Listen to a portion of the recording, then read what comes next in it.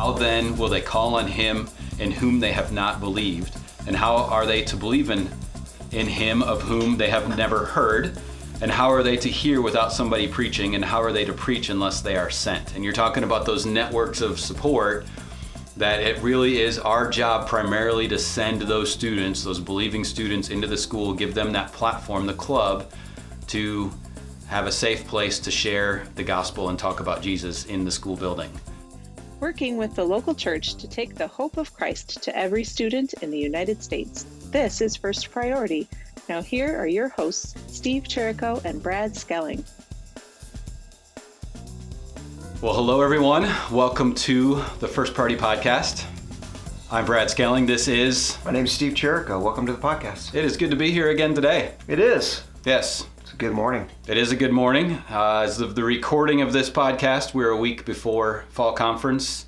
As of the airing of this podcast, we are celebrating the week after fall conference. Nice. Yes. You just double time stamped a podcast. I did. I'm pretty sure that's illegal and not supposed to happen. I mean, we can start over if you want. Not at all. I think it's excellent. Okay. When you break the rules twice, I mean, that's kind of renegade stuff. Rules are made to be broken. I agree. I live that way. They are guidelines. Yeah. They are like speed bumps on the side of where we're wanting to go. And in a Jeep, I just go on the grass around the speed bump. Exactly. I don't actually go over it. I knew your personality, and I'm joining you today. Color outside the lines, my friend. Color outside the lines. Well, for those of you who were at conference this past week, we're super grateful you jumped in on the podcast. For those of you who missed it, I can only say that I believe that it was amazing. It was an amazing time. Good. Yes. So don't miss the next one. In fact, there's not a next one per se. The next thing would be spring meetings. So they spring need to meetings get those on their calendar. Yep. Those dates are being worked out as we speak, and locations, the usual kind of deals. We'll do one here. I think I'm hosting one next year. You're hosting one next year. We'll do one over in the East Tennessee, Southeast Kentucky area. We'll probably do one down in Florida. Can I volunteer not to be at the one in Nashville and go to the one in Florida? Sure. Okay. Yeah. You run the Nashville one. I'm going to Florida. It'll be much better that way. Okay. I'll do it. Anyway. Not bothered at all. Right? Exactly. But I believe the next fall conference, we're having a team meeting tomorrow to decide that. But Great. October 23, 24, 25, I'm not going to say location. But Yeah, don't say it yet until we get a firm. But that's good that we have dates and we're thinking out that far. That's good. right. That's right. Nice. So what are we talking about today? we are talking about the core focus of First Party of America. Okay. It's not rocket science. It's one of those things where I feel like it doesn't need to be said. But when you talk about leadership and casting vision, people need to hear things multiple times in order for it to really stick. And so we're going to dive deep into our core focus today. Great. Does that start with our mission? Well, it depends what language you're using. If we're following the traction thing, which core focus is traction language, then our core focus has two parts, which kind of contradicts the core part of the focus. Okay. It implies one part, but we have a passion and we have a niche that we get into when it comes to our core focus. What are we passionate about, and what is that kind of niche, that angle that makes us different from everyone else? And that is what we focus on when we do ministry. I like it. Does that make sense? It does. It makes tons of sense. I like it. I'm taking notes. Taking notes. I am. This is different. I like it. You're learning from me. This is a good thing. Just keep talking. Our passion, you got to stop and pause when you get a moment. So our passion, which everyone has heard who's been part of First Priority for more than 3 minutes, is to take the hope of Christ to every student. It's the passion that we have. Yeah, and for those who love to own things, then it's to take the hope of Christ to every student in Greater Nashville. Correct. In South Florida, right? But the First Party of America passion is the United States. Correct. Which student-wise, how many students are we talking about these days in public schools?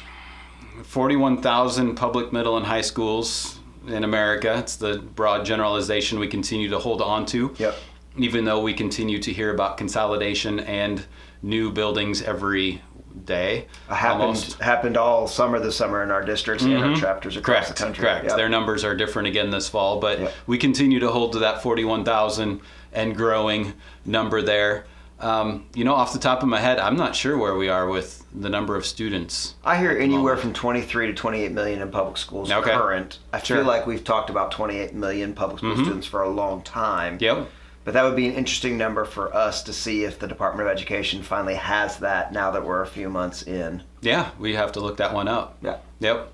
Yeah, and if you back those numbers off, that brings me down to if you follow the 4% or whatever, go to church on a regular basis, Bible believing, whatever, that's still 3 million Bible believing Christians walking the halls of our schools, public, middle, and high schools, that we can empower as an army to take the hope of Christ to every student. So it's good stuff. Yep, that's good. You're working off a 12% number, by the way, if you back Is that a 12%? Yeah, it's a 12% number, but it's still the low number that's being sent out by Barna and the other research groups. Okay. We've heard everything from 12% to 30% kids who have some sort of profession of Christ in American public schools. So that's right. If you use the lowest denominator, you're still at 3 million kids. So you're exactly They right. are not a remnant. That's the moral to that story. Yep, exactly right. We have a large army that we can empower, which gets into the niche. The other side of it, our passion is to take the hope of Christ to every student, but our niche is students reaching students. So that segued very well into that niche to say, hey, we are about empowering those millions to share the hope that they have in Christ. And I think as first party leaders, we've got to be really wise in the way we discuss that, because there are so many layers to the networks we're building. Again, if you're a first priority vet, this is not news to you, but if you're somebody that's new to us, we're looking to build networks of support around the students. Yep. There's a parent group that prays and provides, right? There's business leaders that actually, the owners of the community, they're the ones that are really putting the money down to say, let's do this. Yep. This is their future employees. They want to see kids not only reached, but raised up in leadership. Yep. Right? And then you've got the youth pastors that are already seeing students, but desire to be involved in a greater way. And so you've got these networks of support. And each of those, that niche is really important to define that for them, right? And so here's my example. My example is, I get a call yesterday from one of our chapters, and they're talking about the fact that they've got a faculty sponsor who will not let go of the club. And teachers are amazing, right? They're incredible. So this leader doesn't want to destroy this faculty, but does want to help them understand that, hey, it doesn't work this way, and you're putting everybody at risk. Yeah. How can we help you find value in this and still really train students to reach the students, not for you to lead an hour Bible club and then it's to your 7-hour teaching day. Does that make sense? Correct, yeah. So that's just one of the layers, I think, in our niche that we really need to talk about as we think about the networks is, yes, we are necessary in reaching students and empowering students for the sake of the body of Christ in America. That's right. Well, it's our call. When we talk about this, I go back to Romans 10:13-15 all the time. For everyone who calls on the name of the Lord will be saved. We've all heard that. And how beautiful are the feet of those who preach the good news are the bookends to those 3 verses. But there's the series of questions that are in between. How then will they call on him in whom they have not believed? And how are they to believe in him of whom they have never heard? And how are they to hear without somebody preaching? And how are they to preach unless they are sent? And you're talking about those networks of support, that it really is our job primarily to send those students, those believing students, into the school, give them that platform, the club, to have a safe place to share the gospel and talk about Jesus in the school building. And so to me, that sent part of it, that preaching part of it, that really is our responsibility as these networks, whether you're a teacher or a youth pastor or parent or whatever, to say, hey, we see this lost generation. We have compassion, like Jesus had compassion for the crowds. We have compassion for them, not judgment on them. Get into a lot of adult conversations, even in the school yesterday at an band meeting, where they start just judging the new language and all the different woke things that are going on out there. It's not judgment, it's compassion, right? To say, hey, we need to send believing students into a lost and broken world and to share the light of Jesus with them, because they're lost and broken. They're creating these things. They're making stuff up because they don't know the truth. Nobody's shared the gospel of Jesus with them. Jesus has been a curse word in the halls of the public schools for a lot of years, but nobody's talked about him as a savior. So if we can create that place where, hey, you know, God loves me, I've never heard that before.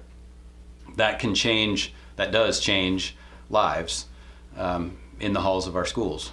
Yeah, so then I'll jump on that. So we talk about transformation of the halls of the school. I think about one of our schools locally, where the students are realizing what we taught them, what we shared with them in our trainings, which was, hey, if we do this right, the gathering, the time together for the club is really just a setup for what you're going to live throughout the week, right? And so they're finding great opportunities to interact on things that they have dealt with inside the club and bring the hope of Christ to every student in their school, not just be dependent on a weekly meeting in order to do that. It's been a launching point for them. And so it's been fun for me from a global view, right, from looking on the outside, to watch them maneuver that and discuss that and interact around that and hear our campus coach talk about, well, this is what's going on, and watch their group me and hear them dealing with stuff throughout the week, all driven by the fact that they meet on a weekly basis as the club. That's right. That's right.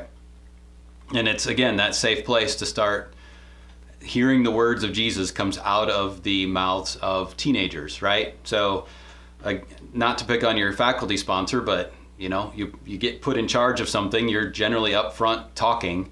And so a faculty sponsor's natural and our natural intuition is to stand up and lead at that point in time. But that is not our call. That is not our thing. Our thing is to take these students who have sat in church most of their lives, who've heard it all, but may have never heard it come out of their mouth before, and to help them to articulate that gospel message in the school.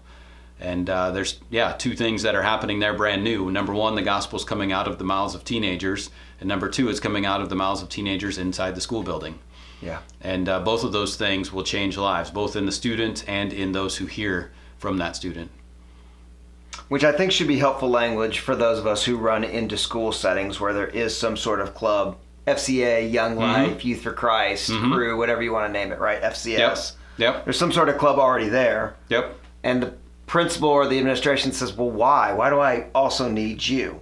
Right? That the understanding of our niche, the understanding of why we exist in the body of Christ will be really helpful to look back at them and say, we need all of it. That's right. You got 1,200 students on your school campus. We need all of it. Yep. But this is our niche, and this is why we exist, because we empower students to reach their peers with the good news, which is the faith they're trying to live out as a whole believer, not as a fragmented believer. That's right. So I think that's really helpful, because I'm sure even now, as we're hearing about clubs and communities where clubs are launching later in the school year than it normally does, because it's taking longer, right? That's helpful language as they're interacting with the administration, helping them understand why this is a necessary thing. That's right. That's right. Well, and it's the coolest part about this is that our core focus helps us to stay focused. And it's not complicated, but it's also not easy. Both of those two things. We talk about getting those students in there. You don't know what a student's going to do. Will talked about that at our quarterly meeting the other day. And hey, a student gets up front and they've been a Christian their entire life. And why are we here? Well, we're going to talk about Jesus. And really they don't know what to do because they've never been put in that situation before. So again, that's the not easy part, right? Is empowering these students, putting that in their hands, and helping them to learn to lead, grow in maturity in their faith. Which to me just reminds me as a leader, as a city leader, as a regional leader, whatever, right? Whatever my job is, whoever I'm with, whether it's volunteers, whether it's paid staff, whether it's vision casting. Mission and vision have to always be on the front of that conversation. That's right. It will then trickle down to core focus. But I've got to make sure that I establish, because we are a niche product, right? I establish very clearly to whatever audience I have, hey, this is our mission, this is our vision. That's right. All those other things are amazing. Do them. Be a part of them. But this is who we are. And we've seen fruit from who we are. So we're gonna stay the course. That's right. Throughout. That's right. And I think sometimes we do what you said on the front end. If you've been around First Priority for 3 minutes, well then you know our mission. That's right. You know our vision. You know it just roll right. And yet, because that's what we live every day, we make this assumption that everybody else is that way too, and they're not. That's right. They're not. Even some of us who have boards, right? Our board of directors at times are like, say it again. Exactly. Say it one more time. Right? And it's like, hey, you've been with me for years. Yeah, but I don't think about it every day. I only think about it when you ask me to. That's right. So. Yep. And they have to catch back up again and refresh that in their mind. Correct. And, oh yeah, okay, stand back up on that foundation, and then we can move forward. Correct. Yeah. It's good. I like it. Well, Brad, that's a good quick discussion, but thanks for the podcast. It is a good quick discussion. It's an essential conversation to keep in front of us at all times. Whatever level of leadership you are in with First Priority, I encourage you to share that with those who you are leading with, whether that be your club or your network, your chapter, district, wherever you are. I encourage you just to spend a moment this week talking about this core focus and having a conversation with the fellow leaders that you're with. It's good. It's good. Well, thanks everyone for listening. Appreciate your support in helping take the hope of Christ to every student by students reaching students. We are better together. Until next time. Later. See ya.